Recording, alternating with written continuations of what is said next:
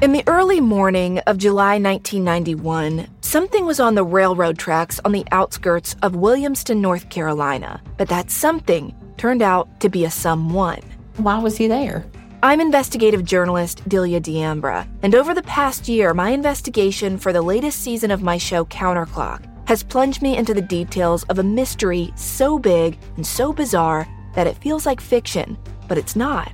It's reality. And the reality is that while my investigation started as a look into one man's suspicious death, what I uncovered is a web of small-town secrets, a string of other crimes, missing people, and so many other suspicious deaths. These are all things that I think many have tried to keep hidden. Do not go looking for answers. I've had to rethink everything I thought I knew about where I'm from. That somebody is somebody's, plural. Listen to Counterclock Season 6 now, wherever you're listening. This episode is brought to you by Progressive, where drivers who save by switching save nearly $750 on average. Plus, auto customers qualify for an average of 7 discounts. Quote now at Progressive.com to see if you could save. Progressive Casualty Insurance Company and Affiliates. National average 12-month savings of $744 by new customers surveyed who saved with Progressive between June 2022 and May 2023. Potential savings will vary. Discounts not available in all states and situations. This show is sponsored by BetterHelp. Now, before we dive into the twists and turns of our latest investigation, let's take a moment to understand the value of having a sanctuary to decompress and sift through your thoughts. Therapy is that haven. If you're thinking of starting therapy, give BetterHelp a try. It is entirely online, designed to be convenient, flexible, and suited to your schedule. Get it off your chest with BetterHelp. Visit BetterHelp.com/AOM today to get 10% off your first month. That's BetterHelp, HELP.com/AOM. 911, where's your emergency? I have Charlene on the line. She'd like to report her 25-year-old daughter as missing. I've been calling and texting her all day. I went over there at 4 o'clock and her car was there. She's still not home.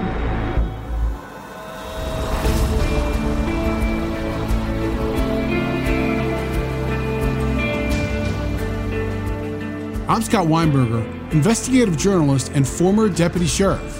I'm Anna-Sigga Nicolazzi, former New York City homicide prosecutor and host of Investigation Discovery's True Conviction. And this is Anatomy of Murder.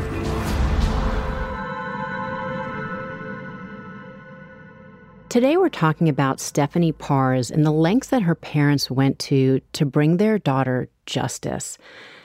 And you're going to hear why this case is important for multiple reasons, but let's start by pointing out something that may not be so obvious. It's always hard talking to family members when you're talking about someone they've lost to homicide. But here we're talking to her parents after they lost her only about a year ago. And that always makes it particularly hard. And as a prosecutor, it was always one of the toughest things, but yet the thing that gives you that drive to work those cases. And with her family, it's going to be very clear how painful and fresh her loss really is. Stephanie Parrs was 25 in 2019. She was raised by her two parents, who I spoke to, Ed and Charlene Parrs, in Freehold, New Jersey, which is about 50 miles south of Manhattan. We've been here for over 35 years. My wife's been here since she's 2 years old. I've been on the rescue squad for 37 years here. This community's pretty tight-knit. Anytime people here are in need, regardless of what it's for or what's going on, there's always a gathering of people that'll help. She came from a big family, and it was a family of 4 girls, and Stephanie was the oldest. We were really big on, family bonding times, especially because both my, husband and I are both only child. So that's why we had so many kids. Stephanie Parrs, she's described by her family as a petite little firecracker. I like to look at her, Anna-Sigga, as tiny but mighty. She was 4'11", brunette, always had a smile on her face. Stephanie was always the life of the party. If something was going to go on, she'd be the first one to walk through the door, kick on the music right away, throw off her shoes, and away she went.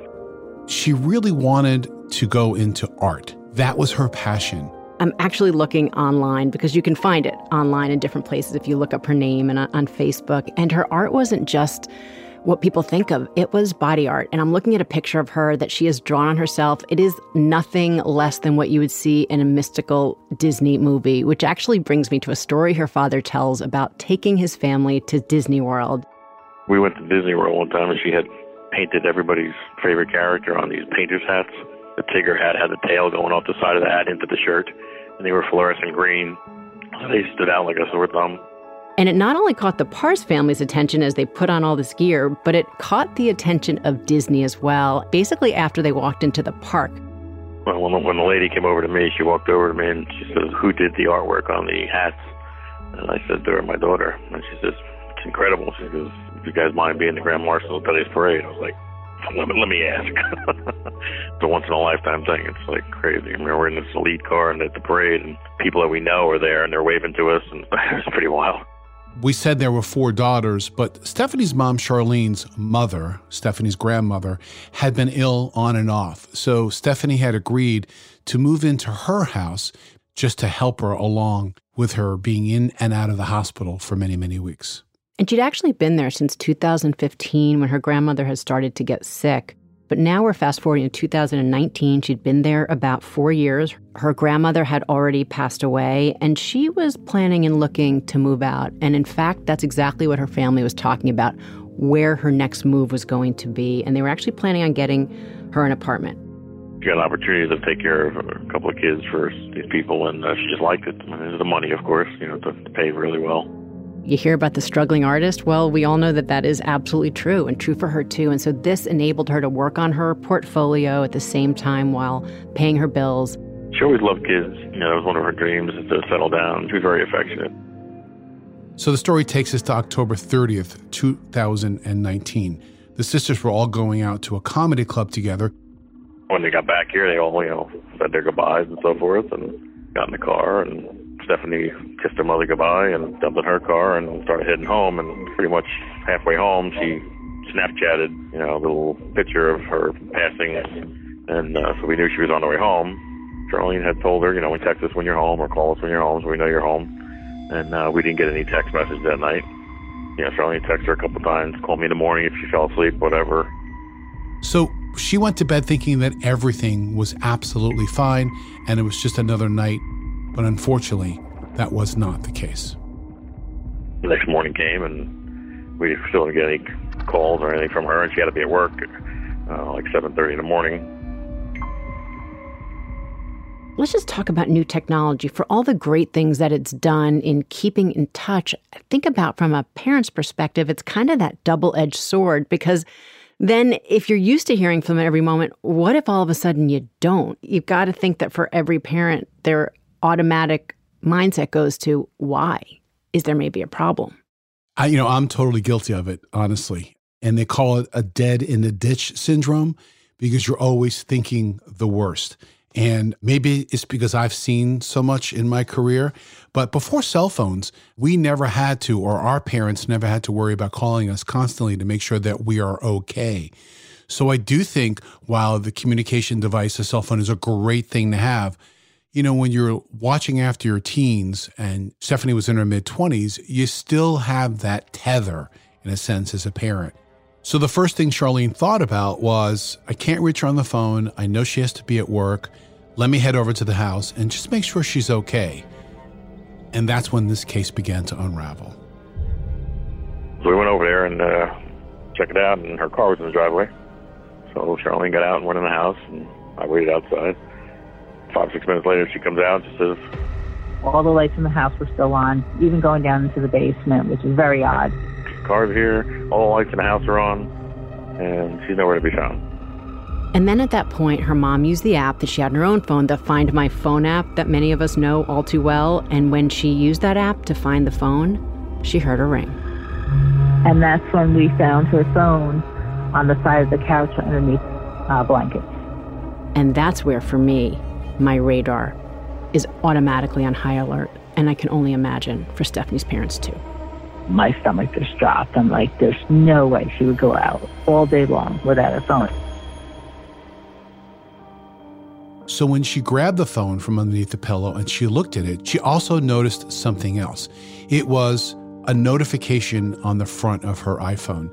Now, we know that when the phone is locked, you could still see a portion of a message when it comes up. A message came through, which was from her nanny, saying, "Are you okay? You didn't come show up for work today." We all know for privacy and legal reasons, they had to say, no, we cannot give you access to her phone. And so for her parents, they had the phone, but it wasn't getting them very far. The phone company told her basically she would need to reset the entire phone, which would mean erasing all of the data, all of the photos, all of Stephanie's messages. And at that point, Charlene wasn't convinced that anything was wrong. She had the feeling there was, but wasn't convinced, and still thought that would be a difficult move if Stephanie would come home and find all of her stuff erased on the phone. Then I started calling a lot of her friends, and no one had seen her. One of her friends offered to go to a lot of locations that she hung out. He searched everywhere, couldn't find her. So then that's when we decided that we were going to have to call 911. 911, where's your emergency? County, this is Hal with the 911 transfer. I have Charlene on the line. She is in Freehold. She'd like to report her 25-year-old daughter as missing. Okay, Charlene, you there? Yes. When did your daughter go missing? She left me at 10 o'clock last night. She was going back to my mom's house where she's staying, and I told her to text me or call me when she got home, and nothing, and I've been calling and texting her all day. I went over there at 4 o'clock, and her car was there, but she was supposed to be at work from 9 to 6, and we still haven't heard from her. She's still not home. So she didn't leave in her car? No. You know, what I first noticed about the call is that she had mentioned an on-again, off-again boyfriend that seemed to be of concern. No, and apparently, like, her so-called ex-boyfriend, my one daughter reached out to him to see whether or not he had seen her, and he said that he saw her last night. He stayed there, and she was getting for work this morning. Okay. What is her ex-boyfriend's name? John Osbligen, and has not heard from her since all day. Don was the last person to see her, though, correct? John, okay. So when a 911 call is placed, we all know what happens next. The police show up at the door, and they speak to Stephanie's parents. So investigators arrived at the Parr's house. Stephanie's dad, Ed, did have some critical information that he had recently gotten from one of Stephanie's ex-boyfriend about her new boyfriend that would become a critical part of this investigation.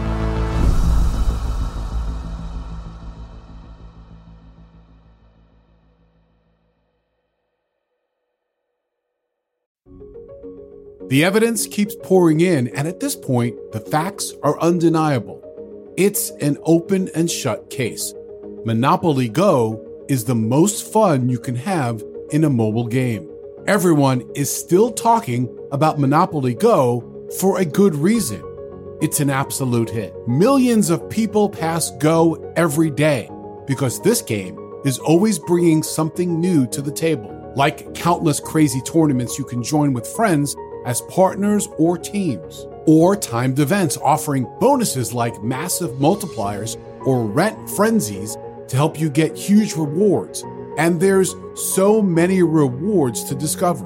Rare stickers you can trade with friends to complete albums, delightful emojis to taunt people with when you raid their riches, unique playing pieces, and so much more. The verdict is in. With Monopoly Go, there's something new to discover every time you play.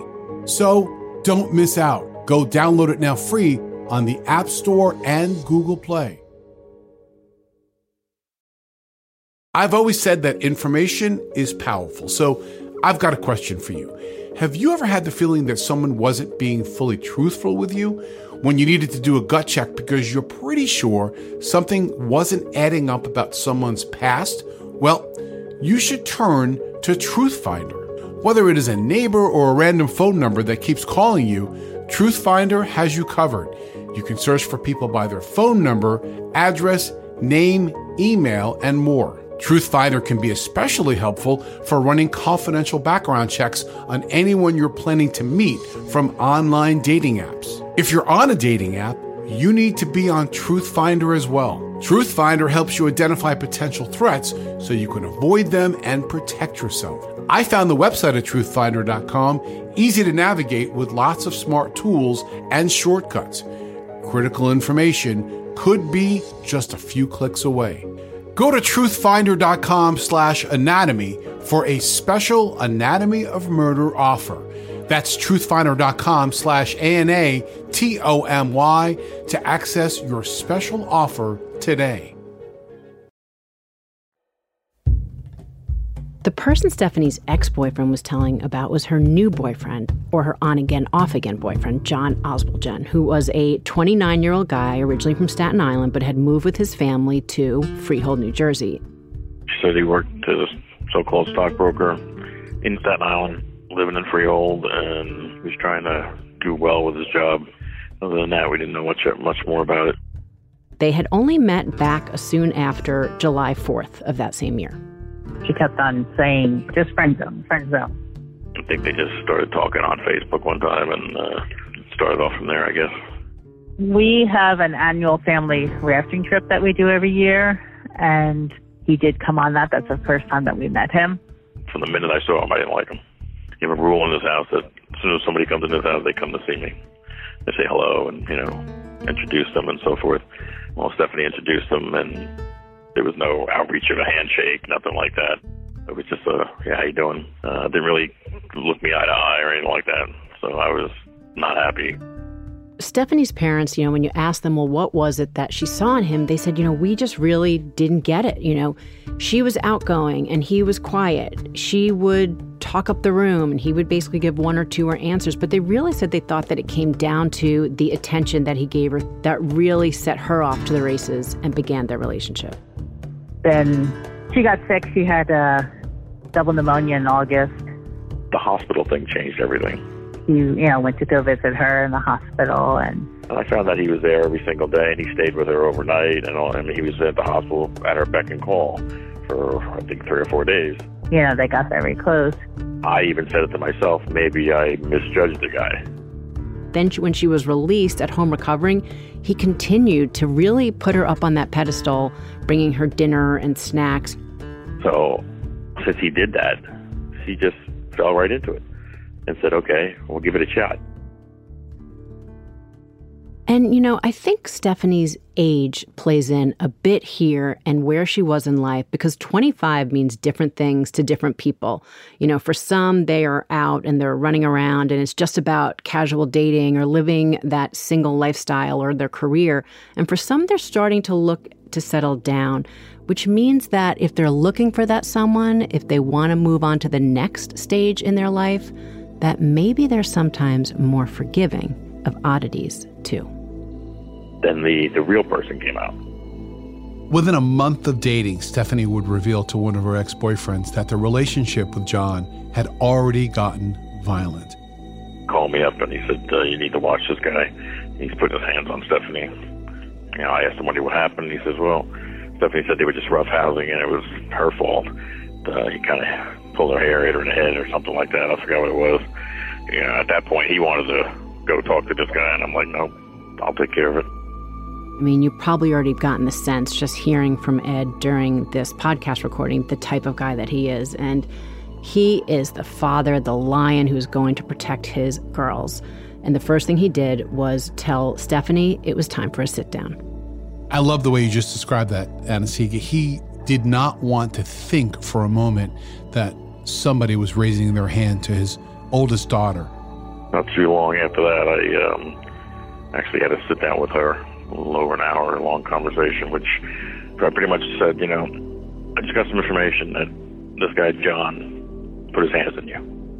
And as soon as I said that to her, her face changed, like immediately. She knows I'm not the calmest person in the world when it comes to somebody touching my kids. And she got kind of like afraid and like defensive a little bit.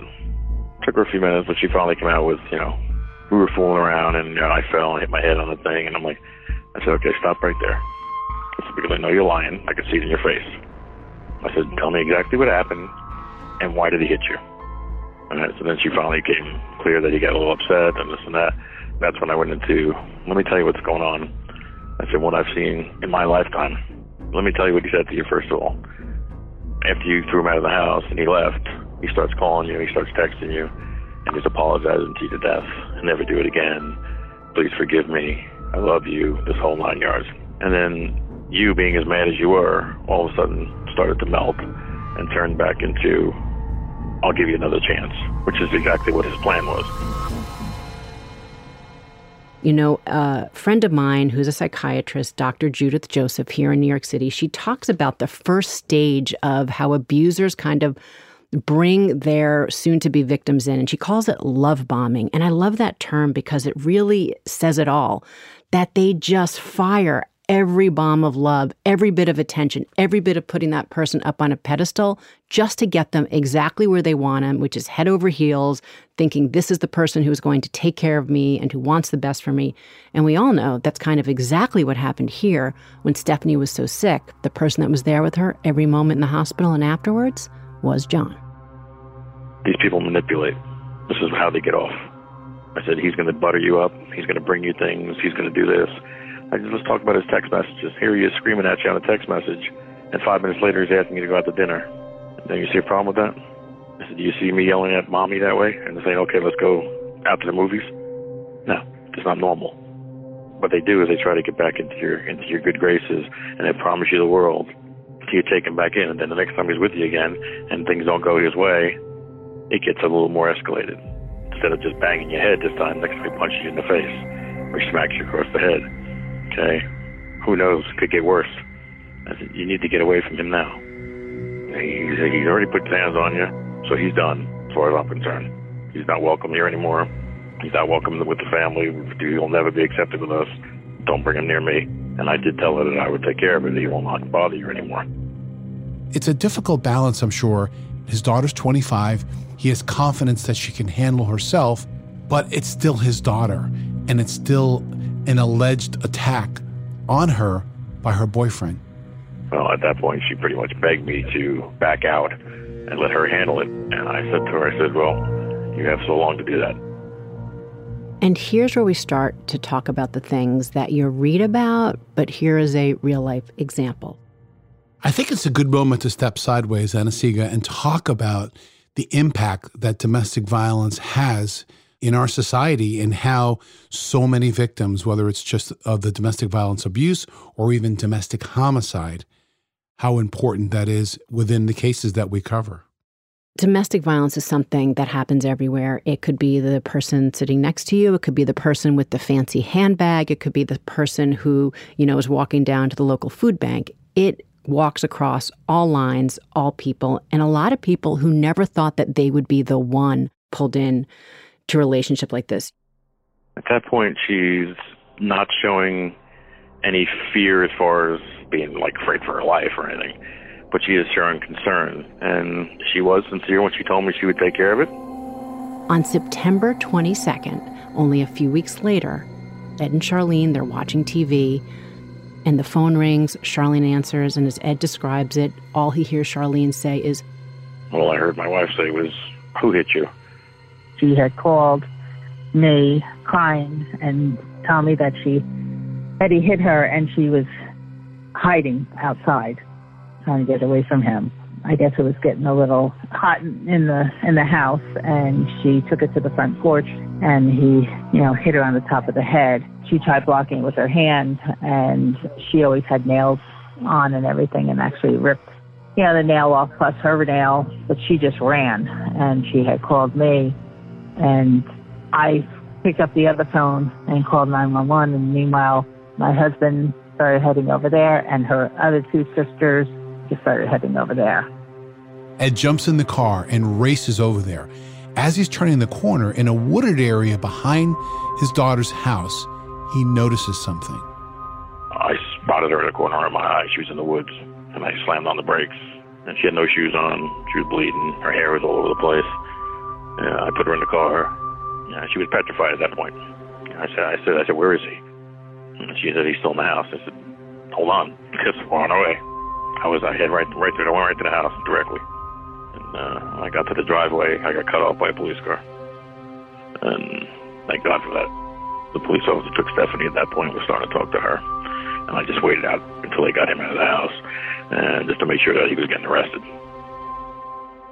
So here's where we get more into that domestic violence cycle again, because she is fearful and she is hurt. And she says, this time I'm going to go through with it. And they go down to the precinct, and Oswaldgen has been now taken in. And so Stephanie is speaking to a counselor. She's speaking to investigators. And then within hours, by the time she's leaving the precinct, she's already made that turn. I'll say the story went downhill from there, because at that point she started falling into the victim again, and she didn't want to press charges. She didn't want to do this. I mean, the charges were already pressed because the police officer signed them. She was a witness at this point. She didn't want to do a restraining order. She didn't want to do this. She didn't want to go to court. So now we head back to October 30th, 2019. And remember, it was the next day that Stephanie's mom and her dad discovered she was missing. What is her ex-boyfriend's name? That there's a history of domestics. John Oswaldgen. And she wasn't saying anything about, going somewhere, over the weekend, like maybe going out for a Halloween thing? No. My daughter has no money right now, and she had started a job 2 weeks ago. And I've reached out to friends, and no one has heard from her. Her sister tried to contact John, and he had told her that he did sleep over the night before. She was getting ready for work. However, she was running late, and he had left prior to her. But the funny thing is, if this guy John slept over last night and, she was getting ready for work, why would her phone be on the side of the couch instead of, in the bedroom where she gets ready? Right. Yeah, I mean, so I don't, whether he's just saying, he really slept over and has, saw her this morning. Yeah, I don't know. I've participated in searches before, and I knew that we only had a certain window to find her. My instincts just kicked in right away, and, I started reaching out to everybody. We had people from just about everywhere reaching out to us and saying, what can we do? What can we do? What can we do? So we just started off with anything we could physically give them to do, like put flyers out, make flyers up, all the social media.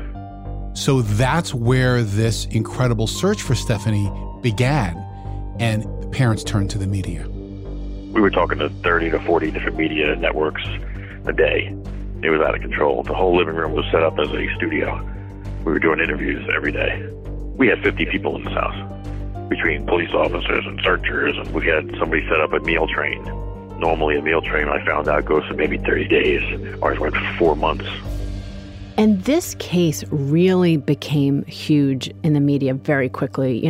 I saw it on the news multiple times, reading about it, and it really kind of took on this life of its own. But what I didn't know at the time was that it was Ed and Charlene what were really pushing it behind the scenes to really keep it up there at the top of the media's list. And it's all about pushing them forward to try to find Stephanie, and that is really all that was on their minds.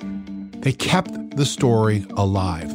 And behind the scenes, law enforcement were also conducting searches. I mean, there was independent teams of law enforcement investigators. Hundreds of searchers combed the town and surrounding wooded areas looking for Steph day after day. Horses, dogs. Now remember, it's 2019, so drones were even deployed. Did 88 searches.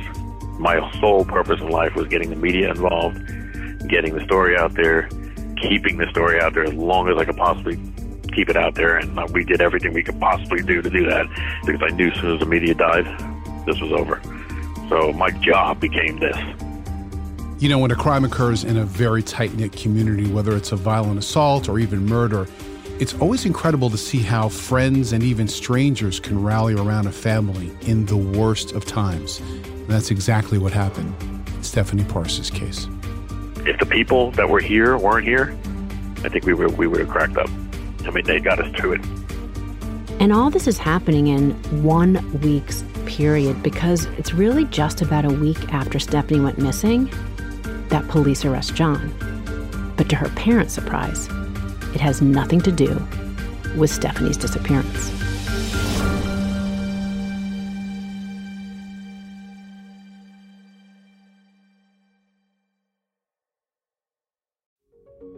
This episode is brought to you by Philo. Do you love TV? Do you love saving money? Then Philo may be your solution. Philo has shows, movies, and live TV for just $25 a month. You can even try it for free with their 7-day free trial.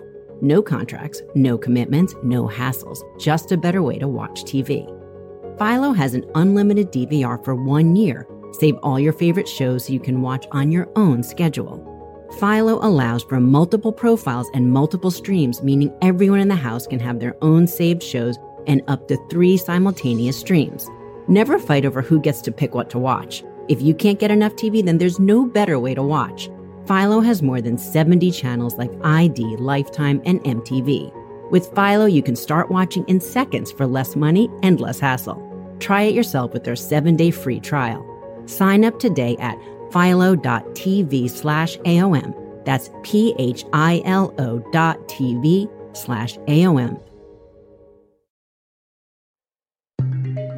So clearly John Osbaldon is at the top of the suspect list. And also feeding into this was some other interesting, albeit disturbing things about Oswaldson. According to Stephanie's father, this wasn't the first young woman he'd had a problem with. There are 3 reported incidents of issues with other women, one of them being Stephanie that we've already talked about. There was a restraining order in place with another girlfriend or ex-girlfriend of his, and there was also another report where he had put his hands on another young woman and actually dragged her by her hair. So you have 3 times in the last year allegations of abuse. Pattern, you decide for yourselves, but it's all feeding in to the investigation and the desperate search for Stephanie. And while an active search for her is ongoing, investigators were ready to make their next move, and they believed there was enough probable cause to get a search warrant for John's phone. And let's talk a little bit about why they were so interested in his phone. There had been texts from John Osbaldon to Stephanie, even just the night that she went missing. Well, the night they went to the show, she wasn't answering him, partly because she was at the show and she couldn't really put her phone on while they were in the show. But after that, he kept texting her. He wants to come over, this and that. And she was pretty much ignoring him at that point. 10 unanswered text messages sent in just 9 minutes. As we found out, that's his trigger. So he went from 0 to 100 with the belligerent, disgusting text messages to her, pretty much calling her every name in the book. They already knew that that was one of this guy's triggers, that the trigger to get him fired up would be to ignore him. But certainly for investigators, seeing that, they wanted to see what else they could find in his phone. Of course, cell phones contain more than simply a list of contacts with people of whom you've spoken to and obviously your address books. Now they contain text messages, emails, photographs, videos, all sorts of data regarding your location, following your movement from cell tower to cell tower. And once a warrant for John's phone was granted, the investigation took a dark and disturbing turn. So they go to his home, knock on his door, and the first thing they notice about him are several scratches on his neck.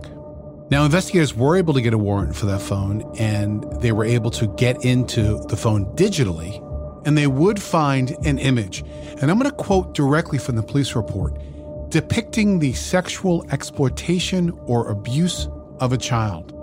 Investigators recovered multiple images, 9 specifically, on the suspect's phone, and that was enough for them to issue an arrest warrant. So on November 8th, 2019, he's arrested for what they found on his phone. And he spent the next 11 days in jail, and he was released on November 19th. Now, that arrest had nothing to do with the disappearance of Stephanie Pars, but it gave law enforcement an opportunity to digitally go through his phone and also to start to build the timeline. Remember, building the timeline helps you build a potential case. And now if any of you out there are saying, well, wait a second, we're talking about Stephanie Pars and all these signs that it was him that did something to her, but he's only arrested for a charge of possession of child pornography. What about Stephanie? It's all part of the process. While everyone may be thinking it and even deep down knowing it, if they don't have the evidence to prove it, then it's not ripe, at least not yet. And now also important to note is that when Osbaldon was released from prison on those charges, prosecutors announced that he was a person of interest in Stephanie's disappearance. And so while everyone suspected that he had done something to her, remember, Stephanie had not been found, and there was no direct evidence at this point that he had done something to her. After 11 days, they let him out on the endangering the welfare of a child, possession of child pornography charge, but building the case against him for Stephanie didn't slow down for a moment. Once they took his phone, we started making our timeline and the route of travel. They were able to determine through trap and trace or pinging his cell phone that he had spent some time at 3 a.m. specifically in a park in Staten Island. So that triggered a tremendous, massive canvass and search by the NYPD. More than 100 volunteers went to various locations on the South Shore of Staten Island, a park, Tottenville, Prince Bays, and Wolf's Pond Park, all looking to see if Stephanie was there. Now, for her parents, as they've made abundantly clear, for them, it wasn't person of interest. It was, what did he do to her? Where's her body? And would police be able to build enough of a case to issue an arrest warrant? Me being me, I started thinking about somebody's going to dump somebody. If they should kill somebody, they're only going to dump them within 50 to 100 feet off the road. I said, so we need to check every corridor, every section, down hills, all overpasses, everything, everywhere. Then on November 22nd, almost a month after Stephanie was missing, police would discover a body. But it's not Stephanie.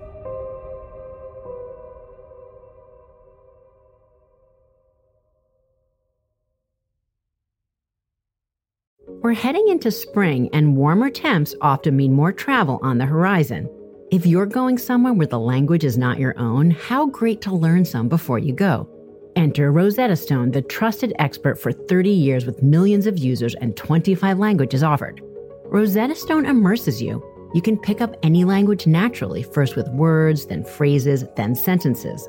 Plus, with Rosetta Stone's True Accent feature, you'll get feedback on how well you're pronouncing words. I'm hoping to get to Europe this summer, and I've been using Rosetta Stone to brush up on French and to learn a little bit of Spanish. It's easy, intuitive, and I love that I can learn on the go with Rosetta Stone's app right on my phone. Rosetta Stone is the most trusted language learning program. It is available on desktop or can be used as an app on your phone or tablet. Don't put off learning that language. There's no better time than right now to get started. For a very limited time, Anatomy of Murder listeners can get Rosetta Stone's lifetime membership for 50% off. Visit rosettastone.com/anatomy. That's 50% off unlimited access to 25 language courses for the rest of your life.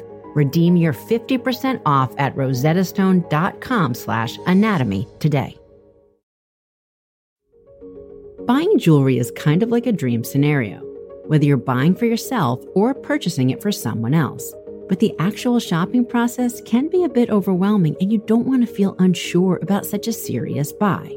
Well, Blue Nile offers thousands of independently graded diamonds and fine jewelry at prices significantly below traditional retail. They also offer peace of mind with every purchase, with some of the highest quality standards in the industry. And they have something for a variety of price points, from diamond tennis bracelets to casual huggy earrings. Blue Nile's jewelry experts are on hand 24/7 via phone or chat to help you with everything from technical questions to budget suggestions. And you can feel good about adding that item you've been eyeing to your cart, because Blue Nile also offers 30-day returns and a diamond price match guarantee. I've repeatedly shopped at Blue Nile. The website is easy to navigate, the selection is fantastic, and the pieces I've purchased have always been exactly what I was hoping they'd be when they arrived. From everyday gold hoops to pieces with a bit more sparkle, like the floating diamond pendant necklace I'm wearing today. Experience the ease and convenience of shopping at Blue Nile, the original online jeweler. Go to BlueNile.com today. That's BlueNile.com. So on November 22nd, police found a body, but it wasn't Stephanie's. It was John Osbaldon's. He had died by suicide. I believe he was in jail for 11 days. He came out, and a few days later, when he took his life. Police found him inside the garage of his parents' home, and he had hung himself. Now, Stephanie's parents found out because they actually got an anonymous call telling them what had happened. I got news of that before the police officer did. I left my house and went to that house immediately. I had to confirm it for myself. I didn't get any further than the corner, but that's where I went. Let's just stop for a moment and talk about, here we have death by suicide. Now, we could do days of podcasts and talk about all the issues surrounding it, that. But here, in relation to this case, and one of the things with suicide is that you don't know why. Was it about the images found on his phone? Was it just about that charge? Was it guilt for doing something to Stephanie and guilt and feeling responsible? I mean, was it something else that we don't even know? I mean, it's so hard to tell what a person's inner demons might be, because so often with death by suicide, you just don't know. Well, before I left the house, the first thing out of my mouth to my wife was everything that anybody knew just died. At that time, the police had arrived, and I said that he asked the parents, did he say anything to the parents? Does anybody know anything? Of course, nobody knew nothing at that point. No, they wouldn't tell us anything at that point. At this point, the Parrs family wanted to know is why he did it, and did he leave a note, and would it help them answer the question, which remained unanswered, is where is Stephanie?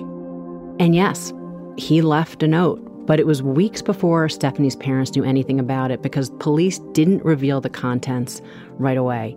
But what did happen during those weeks as the days are ticking by is that the search didn't back off at all, because while John Osbaldjian was now gone, there's no longer a case to be built against him, they still didn't have Stephanie, so the search for her still continued. Well, the day that happened, I got bombarded with phone calls and the media, and they asked me, I was like, now what? There is no now what. We don't change the game plan. I said, my daughter's coming home. One way or the other. Doesn't matter what was left. We have to find her. And we proceeded as planned with all the searches, and we just kept going and going and going. Just a few months later, January of 2020, by now, more than 60 locations had been searched by armies of investigators and volunteers, dozens of dead ends. All the while, still no sign of Stephanie. But on this day in January, two teens would be walking along Route 9, where thousands of motorists would drive by every single day. In fact, an area that the searchers had been close to, they make a discovery. I got a phone call from a friend of ours, one of our searchers, who said, you guys better turn on the news or something. Something's going on in Old Bridge. I don't know what happened to me, but I just got the gut feeling that this is it. At that point, I grabbed the phone and called the detectives, our detectives. Nobody was answering, so that's a sign usually. Whenever they didn't answer me when I called them, something was going on. I was getting a little nervous. A few minutes later, they did call me back and says, we're on our way over the house. So they came over the house, and a few minutes later, I said, what's going on? And he said, well, they found the body. It does match the profile of Stephanie's description. So now police would have to go through the process of identifying if this was Stephanie Parrs. We actually sent some pictures of her tattoos and stuff, her jewelry and stuff like that. So. And all that's happening with a span of hours, because now the next morning at 9 a.m., her parents get a phone call from the advocate's office of the prosecutor's office in Monmouth County. And they told us. And as soon as they told us, the two detectives walked in the house. So and that was that.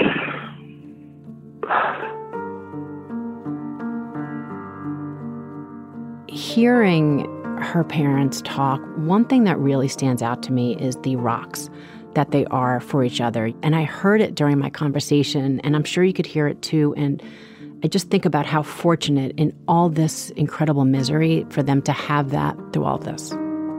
It's so difficult in these situations when these parents hold out hope, but also have in the back of their mind that the information that's put in front of them is painting a very dark picture, and it comes true. At least now they had their daughter back. The community, they came out in force, helping us. Funeral, and most beautiful funerals you ever saw.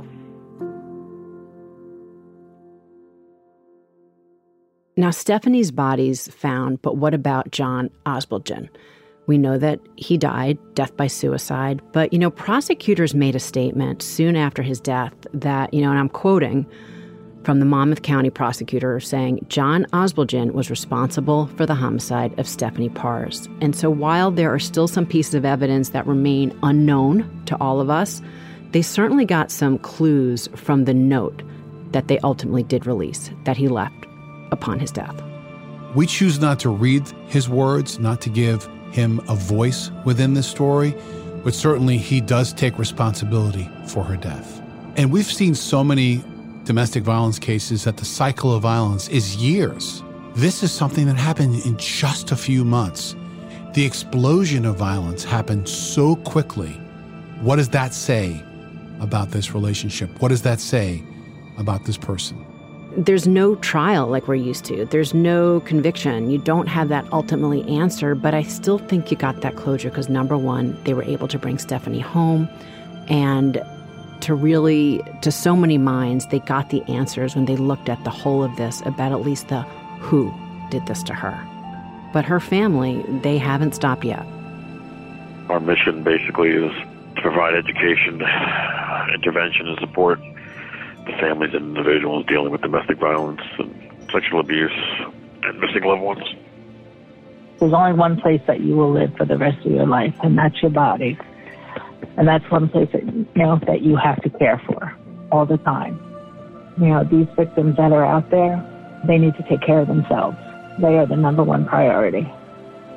Talking to family members of these victims, don't hesitate. I hesitated. 24 people per minute, and more than 12 million men and women each year are victims of rape, physical violence, stalking by an intimate partner. And nearly half of all female homicides are killed by a current or former dating partner. That is a staggering statistic. Stephanie Pars' family, for all the energy they showed during their search for Stephanie, now they've taken that energy and they actually established a foundation, the Stephanie Pars Foundation. The foundation's mission is to provide intervention and support for domestic violence, sexual abuse, and missing loved ones. You could find information about the foundation if you Google the name. They're on Instagram, Facebook, Twitter, but the website is SMP Foundation. That's her initials for Stephanie Nicole Pars, smpfoundation.org. And obviously, if you could donate, that's a huge step in the right direction. But more importantly to this family is that if you are in need in any way, whether it is you're a victim yourself or know that someone who is, that you reach out. And that's exactly what this organization is there to help with. Her legacy is going to live through this foundation. We're gonna do everything we can to help as many people as we can in her name. We've already had numerous victims write letters to us and let us know that because of Stephanie's story, that they're safe and they're out of their situations. So, if there's any kind of legacy to that, she didn't die in vain. I remember being in uniform, and the most volatile calls you can ever answer are calls of domestic violence. And I would separate the parties, and you'd say to them, if you're afraid of your partner, that is a big red flag. You may be scared to say what you think, but no matter what the reason is, fear has no place in a healthy relationship. And those words, I think, still ring today.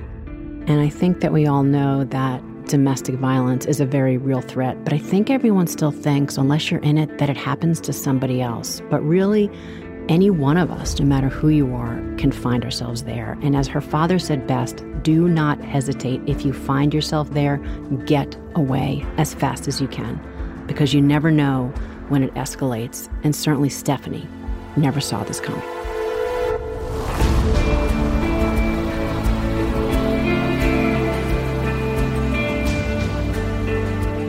Tune in next Wednesday when we'll dissect another new case on Anatomy of Murder. Anatomy of Murder is an Audio Chuck original, a Weinberger Media and Forsetti Media production. Sumit David is executive producer.